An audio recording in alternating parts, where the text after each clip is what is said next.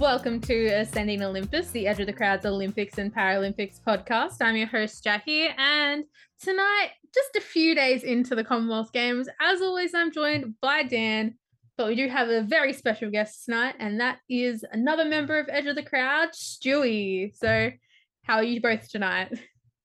I'm going good, thanks, mate. I'm excited to be on the pod, Ascending Olympus. I've got to be honest, ever since I joined Edge of the Crowd, I've had my eye on getting a spot on this pod. So I can't wait to get into it, mate. Let's get it cracking. Well, if we'd known that, we would have had you on weeks ago. Because I have to say, having worked with you on a couple of the other pods, it's always good fun. But Jackie, it's good to have multi-event sports back on again. I forget how much fun it is to just be able to turn on and watch 20 hours of sport a day. Yeah, for sure. And you'll also forget what sleep feels like in a couple of days. So, I lost that weeks ago with the tours. Yeah, that's true. That's true. But as we've said, it is just a few days into the Commonwealth Games, and we decided to mix things up for the Com Games. We're actually going to do top fives from each day, or in this case, on day one, where we start off top four plus a dishonorable mention. So we're going to start with said dishonorable mention, and that is from the opening ceremony. Both Lenny Henry's performance there and just the ugly formal team uniforms from Australia. I've got to be honest, I was saying off mic before about Lenny Henry. It was like if your buddy who's just not funny tells you he's doing stand-up and, you're his go-to guy to go and watch him. You're just watching and thinking, geez, this is no good, mate. And just another one. I'm kind of springing this one on you guys, but it just came back to me. Duran, that was the best that Birmingham could do for the Commonwealth Games opening ceremony. I'm going to be honest, I was really hoping to see Tommy Shelby open the games because, that's Birmingham to me. I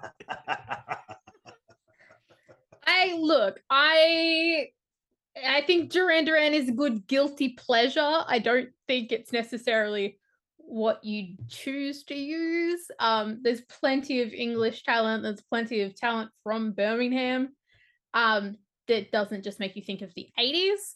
Granted, in 2012, they used Kate Bush and now she's popping off. So, hey, maybe Duran is going to get an appearance on Stranger Things in season 5 and everyone's going to fall in love with them as well.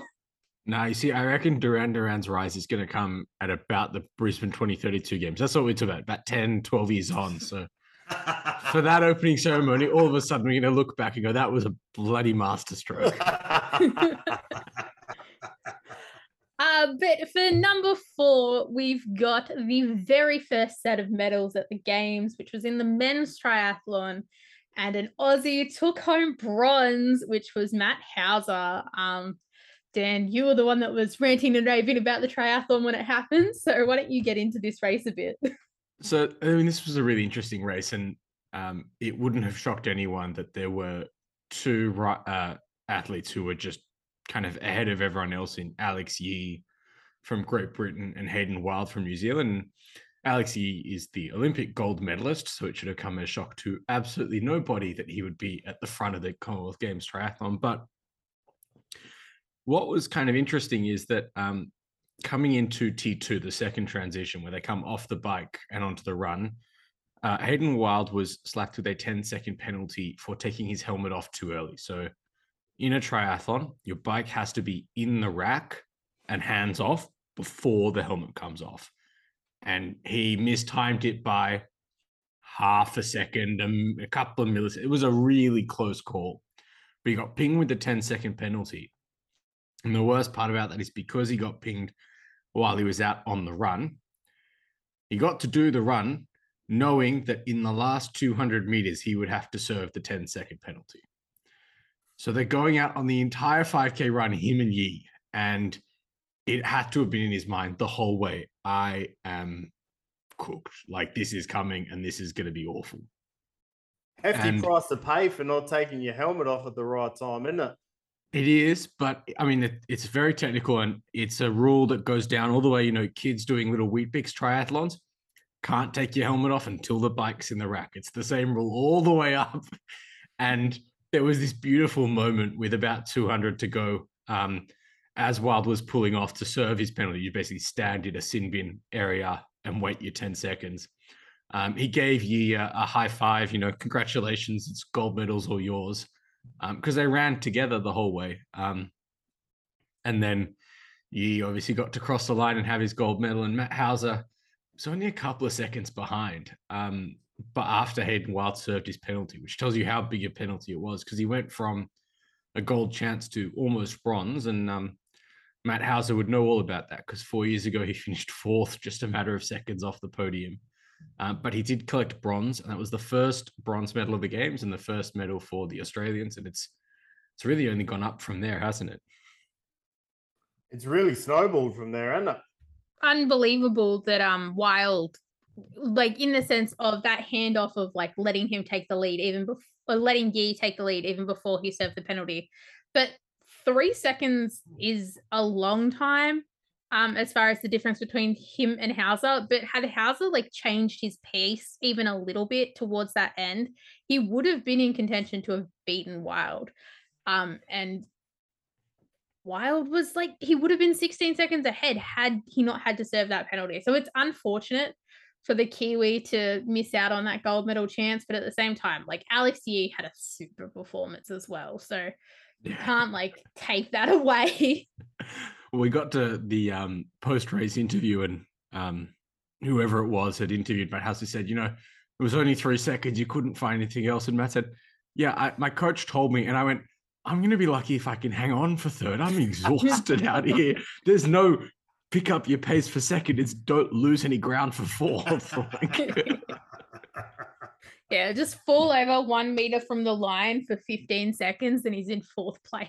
I mean, he did look like he was about to fall over when he crossed the line. He was absolutely cooked. That's triathletes in general, to be fair. Like, triathletes always look just absolutely knackered after a race. Alex Yee looked really good considering everything that happened, and then to be like not falling over all over the place, knowing you've won a gold medal, like the rush of endorphins you must get is ridiculous knowing you've won that. Yeah. But we'll move on to number 3, which is a cheat 3 because we've got 2 items in here, and that is in the cricket. Because on day 1, the Aussies narrowly beat India, but in more shocking news, Barbados absolutely clobbered Pakistan. Incredible. So I was saying earlier that I haven't seen heaps of these games so far, but I did see this, and I actually thought it was a typo. I thought that can't be right. They've obviously got it back to front. Not Pakistan. This is like their national sport, I think, right? But it turns out it wasn't. You guys filled me in. We're like, no, Barbados did do them, and that's incredible. So yeah. Yeah, the group chat popped off when we realized that this has happened. And it was interesting because obviously Barbados also played Australia in the netball, and it didn't quite go the same way. But watching in the cricket, we went, well, maybe the cricketers can teach the netballers a thing or two about it. I did see that netball score. That was wild. That was a proper ass kicking, wasn't it? Yeah, exactly. Yeah.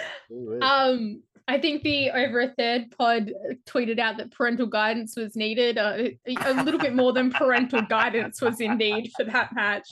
But the Aussies narrowly beating India, I think might be a bit of a wake-up call for the Australian team because we've just been so good for so long.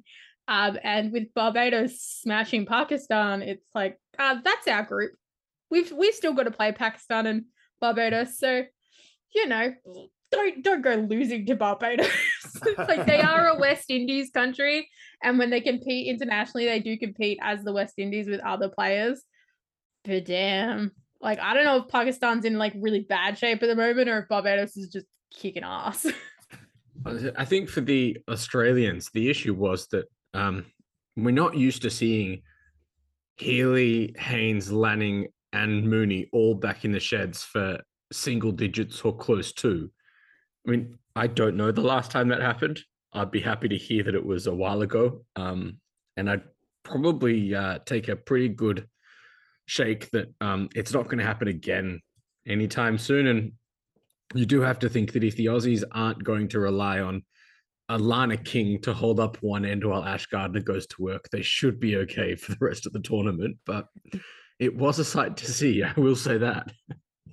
All I was going to say is in cricket, it's always a bit of a closed shop. Same 5 or 6 countries that tend to do well.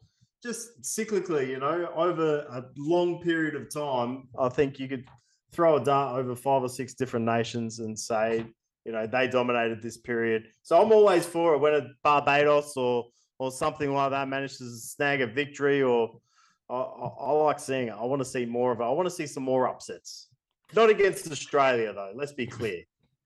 I mean, if you're not Australian, women's cricket's pretty boring at the moment because it's like, oh, who we got this summer? Australia. Well, throw it in the bag. Like, what's the point? Oh, World Cup, Australia's competing. We're screwed. That said, I mean, the Aussies are so exciting. Darcy Brown is probably the most exciting bowler in all of world cricket for the women's game. She is pushing the boundary. And Rory and I talked about on the Top Edge podcast a few weeks ago, which is the Edge of the Crowds cricket podcast, that we think she's going to break the speed record for women's cricket this summer, which is just so exciting to see for someone who still has her P plates, as I understand it. Yeah, right. Wow. Way to make me feel old, Dan. Jeez. It makes me feel old too, don't worry. But moving on to item number 2 from day one, and following the trend of Dan perpetually being wrong about cycling, the Australians are doing well. In the track cycling, we have 3 gold medals from the first day. I did say the sprint would be okay. I said it was the endurance program I was worried about, but the sprints would be fine. And let me tell you, the sprints were fine. We'll start 3 gold medals, and I've been banging the drum for Jess Gallagher for how long, Jackie? Yeah, since the last year, since the Paralympics. And she did it in style, piloted with Caitlin Ward in the Tanner B1000 sprint. They never really looked challenged, the Australians. They got into 3rd gear. They got into 4th gear even, but they weren't ever really tested. They were clearly the best pair in the field. And then we had the team sprints, and the team sprints are a really unique track event, as are most of the track cycling events, to be fair. But it's essentially a 3-lap relay where all 3 riders ride the first lap, and then one of them drops off, and then 2 riders ride the second lap, and one drops off. And the Aussie men were expected to smack everyone around. And as we record now, the individual sprint has just finished, and they've qualified in 2nd, 4th, and 5th, which tells you exactly where they're at as a team. Yeah, I mean, looking at the team pursuit for the women's, they absolutely smashed it. They ended up shaving about 2.5, 3 seconds almost off of the games record that the Aussies previously set in 2018. They, in the qualifying alone, beat the games record by 0.5 second, and then shaved another 2.4 seconds off of that qualifying time in the final, which they beat the New Zealanders by 5.75 seconds. So there's a little bit in that, because the New Zealanders, you have to have 4 riders to start a team pursuit, but New Zealand's second choice rider is a rider by the name of Ali Wollaston. And unfortunately for New Zealand, Ali Wollaston is currently sitting on a couch with a broken wrist from the Tour de France Femme last week. So they got a rider called Aless Edwards, who is a sprint rider, to sit in the start house to start with 4 riders, which is you start with 4 and you tend to finish with, you need 3 to cross the line to finish. So she started and peeled off instantly. Basically was like, I will tick the box for you to start. And then it's 4 on 3 for the rest of the race. And that's partly why the Aussies smacked the Kiwis around, because New Zealand came in minus one of their biggest guns to bring to the fight.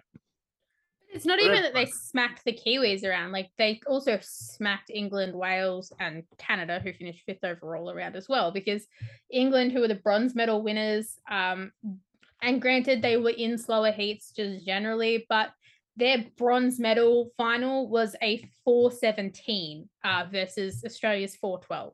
Like, that's still a lot of time between the two teams. And England and Great Britain just generally aren't considered to be rubbish at track cycling by any means. I've got to be honest, mate. I'll take the win over the Kiwis any way I can get it, Dan. If we can get the gold, take it home. Just quickly, I haven't watched a lot of the velodrome stuff, and I was once again. This whole podcast is just me saying, well, earlier I said to you guys, but earlier I did say to you guys, I didn't know about the 7+ situation, so I've been getting up in the morning watching these twits on Sunrise that I can't stand. And but they were saying that the Kiwis were doing all right in the velodrome. Is that right? Well, yeah, I mean, they did get their revenge in the individual pursuit where Bryony Botha, and this is kind of leaking into day 2 a little bit. Okay. Did set a games record in the heats to qualify fastest in the individual pursuit, and then proceeded to break the games record in the final. She almost caught Maeve Plouffe. So Maeve Plouffe, who was in the silver battle with her, crossed the line about half a wheel length in front of Botha, except that she still had half a lap to go. Oh, shit, okay. So they did kind of get their revenge on that front. But we did it first in the team pursuit, right? So both of us just being a copycat. Let's be honest. Well, let's be real. Only the first medal counts. We stopped the count after that point. New Zealand lost in the velodrome. But I just want to add an extra funny little thing. If you go on the Wikipedia page, maybe this will be different in a few hours' time. But for the team pursuit, Maeve Plouffe's name is written as Maeve Sploof, which I like to think that was from a bitter Kiwi that just was really mad that the Aussies won, and that's who they've got taken it out of. Maeve and Georgia Baker, who is the other kind of key endurance rider there, they're two of the brightest talents in Australian cycling. We've been expecting them to transition to the road program, and they've basically said, well, we wait for the Commonwealth Games, win some medals, and then come across. And it's fair to say that would be job done, as we call that, I think. So some medals in the future on the in the road events from these two you're expecting, Dan? I'm expecting impacts on SBS watching the women's peloton from these two. The last couple of Aussies to do that were Alex Manley, who's been top 10 in multiple Tour de France Femme stages so far this year. So, it goes all right. Okay. Well, watch this space. Can't wait for it. And moving on to our last item for the day. Top item for the day. Come on. Sorry. It's the number one. Our top item for the day was the swimming, of course, but in particular, the 2 podium sweeps that came in the men's 400-meter freestyle and, less surprising, the women's 200-meter freestyle. Jackie, how much do you love a podium sweep? It is one of my favorite little statistical breadcrumbs to get thrown into a Wikipedia page. And the fact that Australia has 2 of them already, c'est magnifique. So the women's 200, was that the one with the 18-year-old kid? I can't remember her name. She pushed Titmus all the way. That was the one where if it was a 210-meter race, Molly O'Callaghan might be the Commonwealth Games gold medalist. Yeah. Because my God, she came home like a house on fire. Wow. 18 years old too. That's impressive, given that we know that the Terminator is known for her finishes. Yes, it was really hard not to drop that in the recap article. I won't lie. It's crazy. Like Titmus breaking a games record, no surprise, no skin off her back. But there wasn't much in it between herself and Callaghan. And Callaghan's only going to get better. Like that's the thing that cannot be underestimated, in that Brisbane is 10 years away. She'll only be 28. Like there is every chance she'll be a multiple time gold medal winner by that time and just looking on top of the world. Let's not forget, it's not like Arnie Titmus is exactly a, grizzled old veteran. No. She's 21. Oh, Jesus. So we're looking all right in women's swimming for the next decade or so. what Yeah, you the tell 'em. last decade and the next decade, and by the time we get there, probably the one after that. Yeah, if women's swimming's looking bad, then there'll be a problem. We all saw how this country reacted to London 2012's results in the pool. Anytime we end up with only one gold medal, there will be riots in the streets at this point. Given national the emergency. Kaylee McEwen, Molly O'Callaghan, Arnie Titmus age bracket, I'm reasonably confident that we've got a few years before that's an issue. Good to hear. But in the other podium sweep for Australia, we had the boys, and that was, I mean, the gold medalist. It's just funny at this point. Elijah Winnington took home gold for the Aussies. And in the silver medal position, we had Sam Short. He was just a little bit short of the mark. Slightly off. Who beat, Olympic gold medalist Mac Horton. No big deal. So we're looking pretty tidy over there too. The men's program is looking pretty set as well. Yeah, I mean, this was a nice redemption for Winnington, who really bombed at Tokyo 2020. He was expected to pick up a number of medals, and I don't think he made the final in the men's 400 from memory. Yeah, his name was he was more Losington than Winnington, right? Yeah, and he talked about how hard it was to come back to swimming after that and to get back in the water. But it's great to see it rewarded with a gold medal because, I mean, we love a podium sweep and we love the Aussies dominating, but more than anything else, we love a redemption story, don't we? You took the words out of my mouth. I was going to say we love a comeback story, mate, and Losington to Winnington. It's going to be a movie one of these days. I Definitely think not going to be called that. Sorry, Stewie. Yeah. Hollywood's not calling you. Not for naming rights, at least. I think that what can't be underestimated is how dominant Australia is in this event. We're dominant in the pool alone, but of the 22 times that the 400 meter freestyle has been run for the men, Australia's won 17 times. Just That's a hell of a stat, Jackie. But also, to be fair, I think Thorpe plus Hackett plus Perkins is about 9 of them between them. Well, actually, Thorpe and Perkins are only 3 of them. But Thorpe's Commonwealth Games record and Games record have stood since 2002, and they were 3 seconds off it in this final. Like, that record is just so ridiculous, and men's 400 free is so far away from the supersuit era still that it's a question of how long until it can be touched, because right now they're still swimming 343s.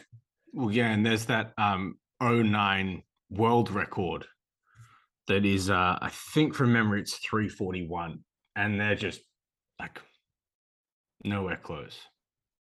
Yeah, it's a 340. It's actually only 1/100th of a second quicker than Thorpe's record, which again, it's still like losing the supersuit changed everything in swimming for the men's, especially these massive distance events. For the better. Australia's still super competitive. So that helps. But another a mention does go to Daniel Wiffen, who, despite qualifying first, just missed off the podium and ended up finishing 4th in the final. So maybe should have left a little bit in his tank, I guess, after that qualifying. But he still swam a 346.62. And he easily beat out an Englishman, which I think will help everyone's mood in Northern Ireland. Everyone loves it when the English lose. The Scots, the Welsh, the Northern Irish, the Kiwis, and the Australians. We all love it. Yeah. That's basically what the Commonwealth Games is for, is everyone in the Commonwealth trying to beat England, and then gold medals along the way are bonuses. But we'll move on to day 2, where we haven't included a dishonorable mention because, look, it can't get much worse than some of the nonsense from the opening ceremony.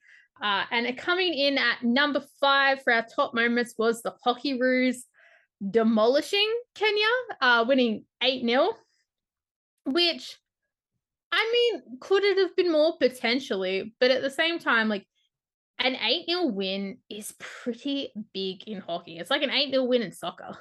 Yeah, I was just saying, it's comparative to a soccer margin, and 8-0 is almost rude. Like there comes a point at which you're like, although to be fair, Australians can't exactly talk about being rude after what the men's sevens did with a 62-0 win and what the Diamonds did with a 95-18 win on day one for each of those teams. I mean, that is rude. It's almost to the point where being an Australian at the Commonwealth Games is a performance-enhancing drug.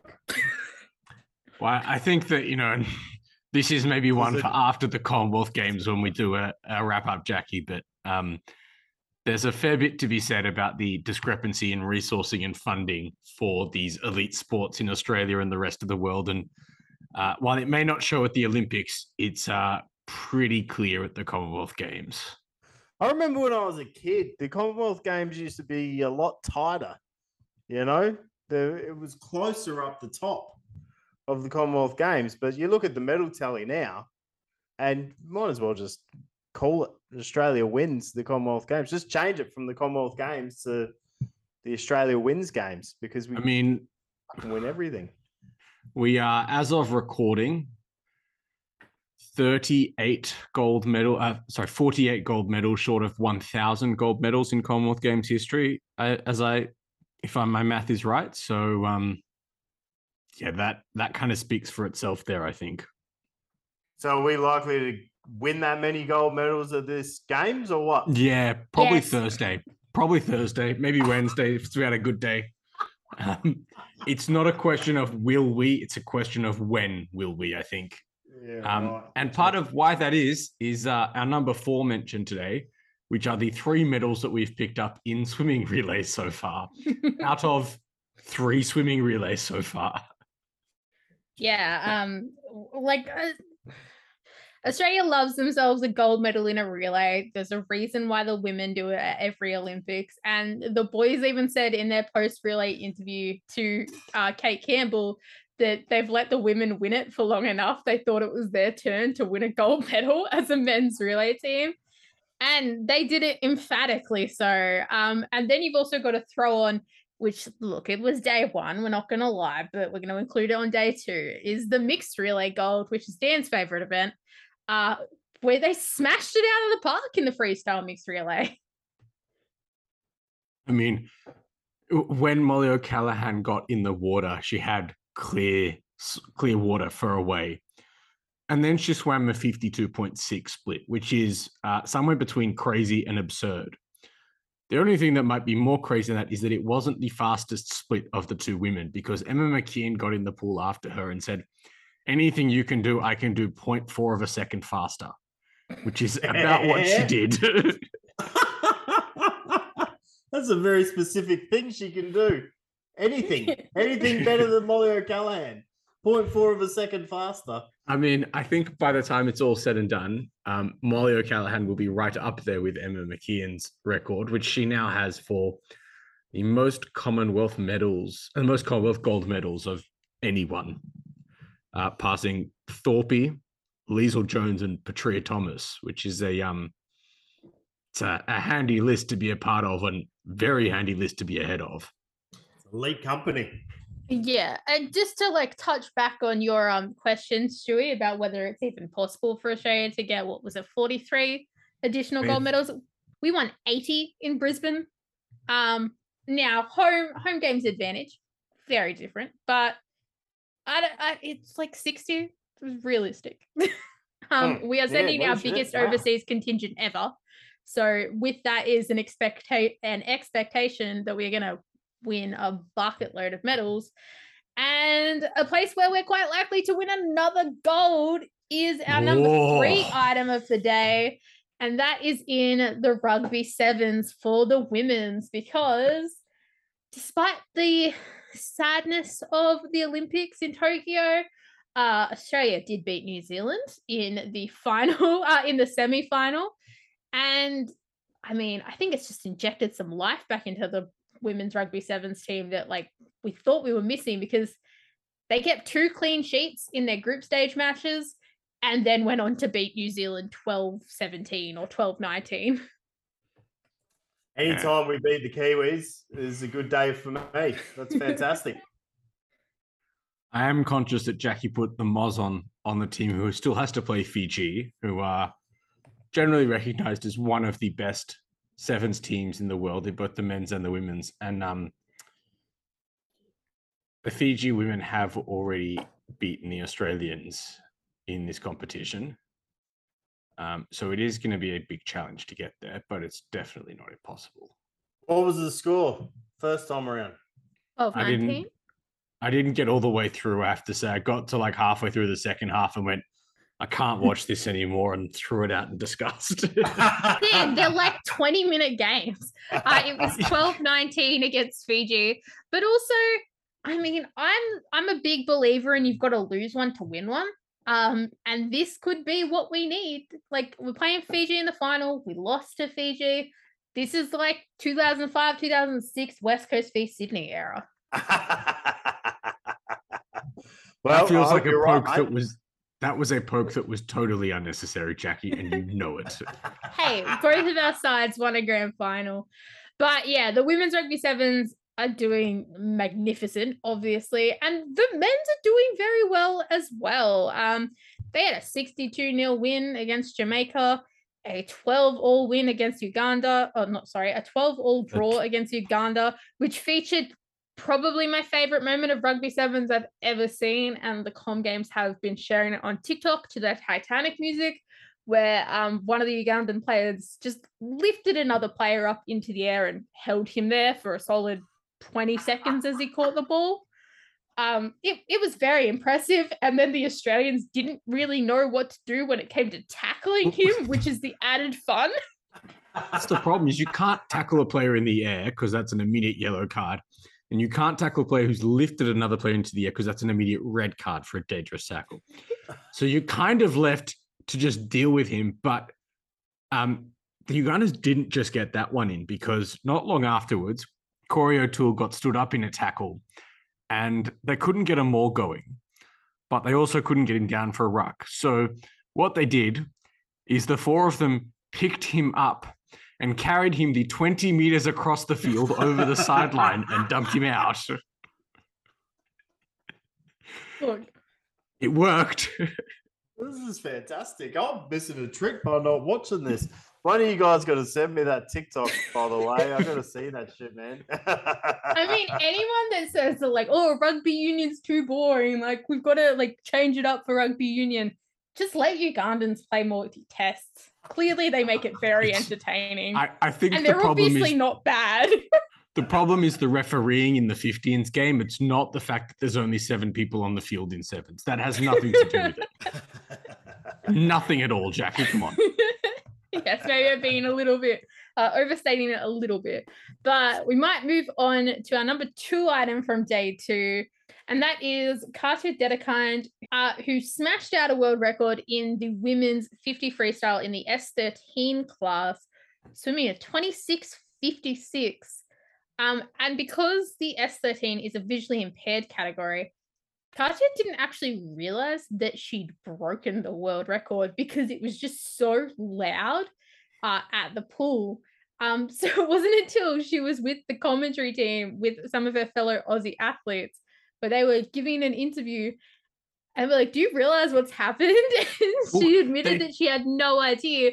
And so she got to find out from the Aussie commentators. Well, it's not even that. She didn't know the result. She got out of the pool and none of the swimmers knew who'd won because it was so loud. It's a visually impaired class. So then not only, and she asked, well, how did I go? How did I go? And that was when Kate Campbell said, well, how does world record holder sound to you? And that was the first of these 2 moments that had me like welling up in tears of like, this is just an unbelievable moment. I was just going to say, Commonwealth Games, Olympic Games, you always get 1 or 2 of these moments. And if you're lucky enough to snag it live, it's really special. It's one of those things that only what do you call it at the start of the pod? Multi-sport event.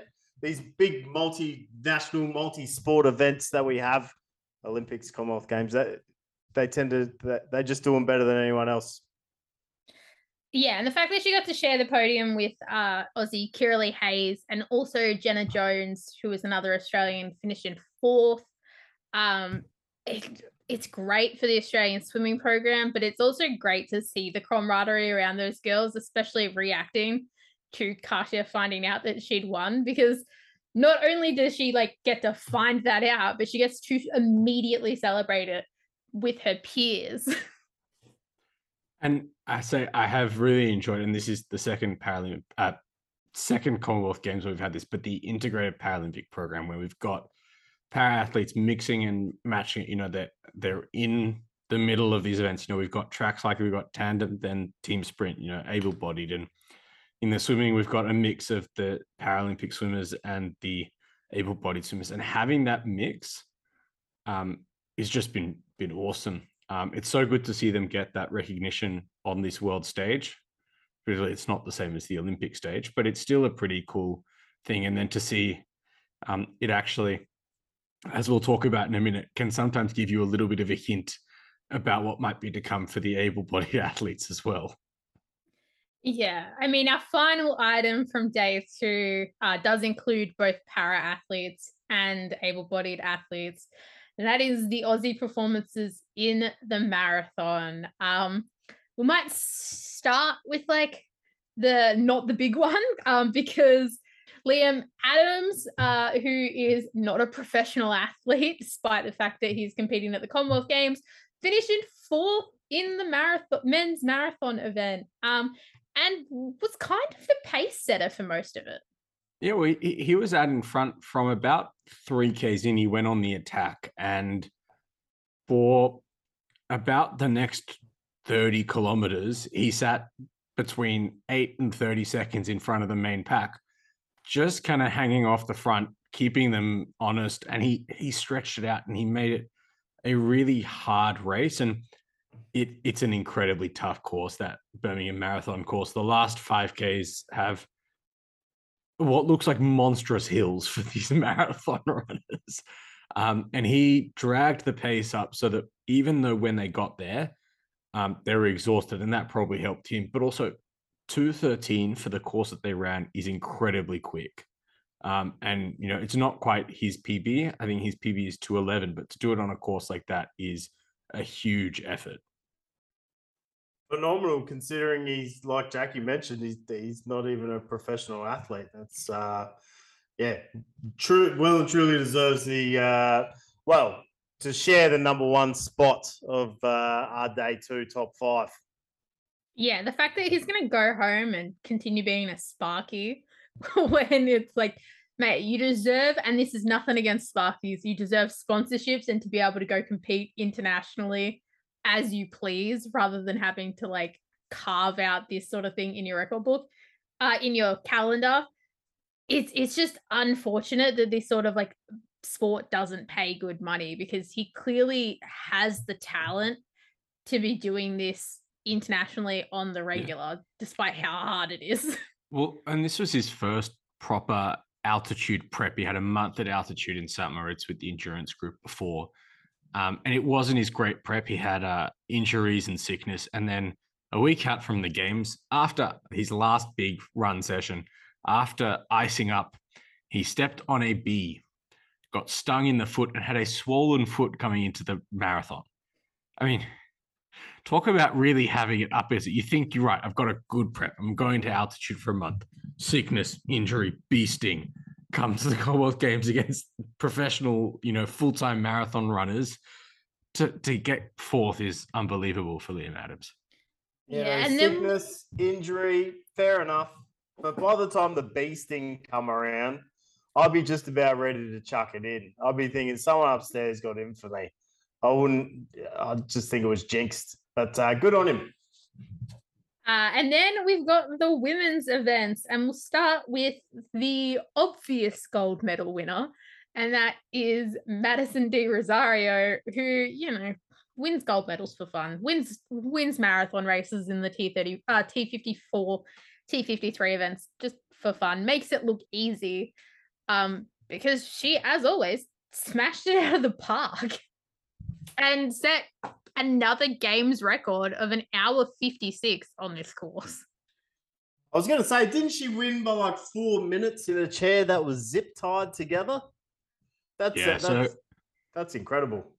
Her chair was damaged by airline staff on the flight over, and she said, she's not sure it's going to hold up for the track racing. But 156 is actually very slow for Madison. Her PB is a 138, and that tells you exactly how hard this course is. She set a games record 18 minutes off her best. Because it was just such a brutal final couple of Ks uphill. And there were times it looked like that the wheelchair athletes in particular were almost coming to a standstill going up the hills in the last 2 Ks because that's how steep they were. I did see her on Bloody Sunrise. I was seeing her on Bloody Sunrise getting interviewed, and she was saying that it was probably one of the hardest, final few kilometers of a racing career, finishing that marathon in Birmingham. I mean, looking at those hills, it's not surprising. Like, that course is just ridiculous. And the fact that Supermum Jess Stenson then went out and won the women's marathon, just unbelievably so, I think, for a lot of people. That was probably one of the moments of the game so far. We've obviously got it at our number 1 for a reason, but it could go down as the Australian moment of the games just 2 days in. So was she expected to do well in this race? Like, was she a medal hope? Was she one of our gold medal hopes? Marathons are hard to predict. She does have a Commonwealth Games bronze medal and a Commonwealth Games 4th place in the marathon previously. So we knew she could do it, but we didn't have anyone. And really, she wasn't expected to be the first of the Australians either. Sinead Diver and Eloise Wellings were probably expected to finish in front of her. And to their credit, the Supermums all finished in the top 5, Wellings in 4th and Diver in 5th. But it was just an unbelievable run from Stenson. She basically just left the opposition behind over the last 10 Ks. Yeah, and it can't be forgotten that this is an event that the Kenyans also do very well at. Typically, there was actually only one Kenyan runner at this Commonwealth Games, so I think that might have influenced things a little bit. But yeah, she finished she finished just under 30 seconds ahead of Margaret Muriaki, which, to say that she beat her, and then she also beat Hilalia Johannes from Nambia, these are experienced marathon runners. Jess Stenson is an experienced marathon runner, but at the same time, those were probably more the gold medal favorites compared to Jess, who was a favorite to make the podium, but not necessarily win the whole event. So we had 3 in the top 5. Yes. Wow, that's incredible. That's fantastic. Yeah, it's a little bit ridiculous in some respects, I think, because we just don't expect it from our athletes very often. No, not at all. And that moment, for me, actually, the moment that brought me to tears wasn't Stenson crossing the line. It was actually when Wellings crossed the line and Stenson was there, standing about 5 meters on, hands up in the air, cheering on her friend. And then the hug that they shared for about 12, 15 seconds before Sinead Diver joined in. And then there was the 3 of them in a hug, and then they all went looking for their kids. And that was the moment for me that had the heartstrings going. Because it was so exciting to see all their families there. And then a few hours later, a clip surfaced online of Eloise Wellings pushing Jess Stenson in a pram up the hill after the race because gold medalists don't walk up hills after marathons.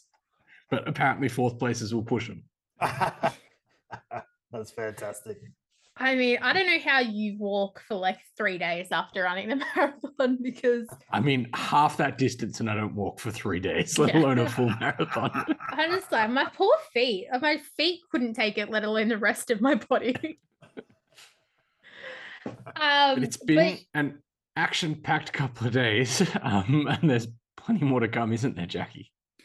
Yeah, I mean, day 3 has currently started for us. By the time this pod comes out, day 3 will be pretty much done. And the Aussies are expected to do really well. I'm not going to guarantee it, but I'd say a podium sweep in the women's 50 free is going to happen overnight for us. So if we're not talking about that next episode, I called it very wrong. I think that'll be a dishonorable mention if we're not talking about that next episode. Dishonorable mention, Jackie. But Stewie, would you like to share your social media handles and maybe what other podcasts we can find you on as well? Okay, you can find me on Goals on Film. A lot of fun. Me and Jace, we love talking about movies. Occasionally, we have other people jump on with us. It's a good time, man. Goals on Film, check it out. After Extra Time's back for the European soccer season. If that's your bag, hit me up at Stewie is sick of it on Twitter, at Stewie the Sports Guy on Instagram and TikTok. Dan? And at this point, I feel like, I need to come up with a better script because you can find me at DCoppel wherever you get your social media fix, unless it's Tumblr. Too bad I'm not there. Sorry. You can find me at Dodzy161 on Twitter, Instagram, TikTok. This has been Ascending Olympus. You can find us at Ascending Ollie Pod on Twitter and Instagram. Ascending Olympus is part of the Edge of the Crowd network. You can find us at Edge of the Crowd on Twitter, Instagram, TikTok. As Dan puts it, all good social media sites. We're also not on Tumblr, but we are on LinkedIn.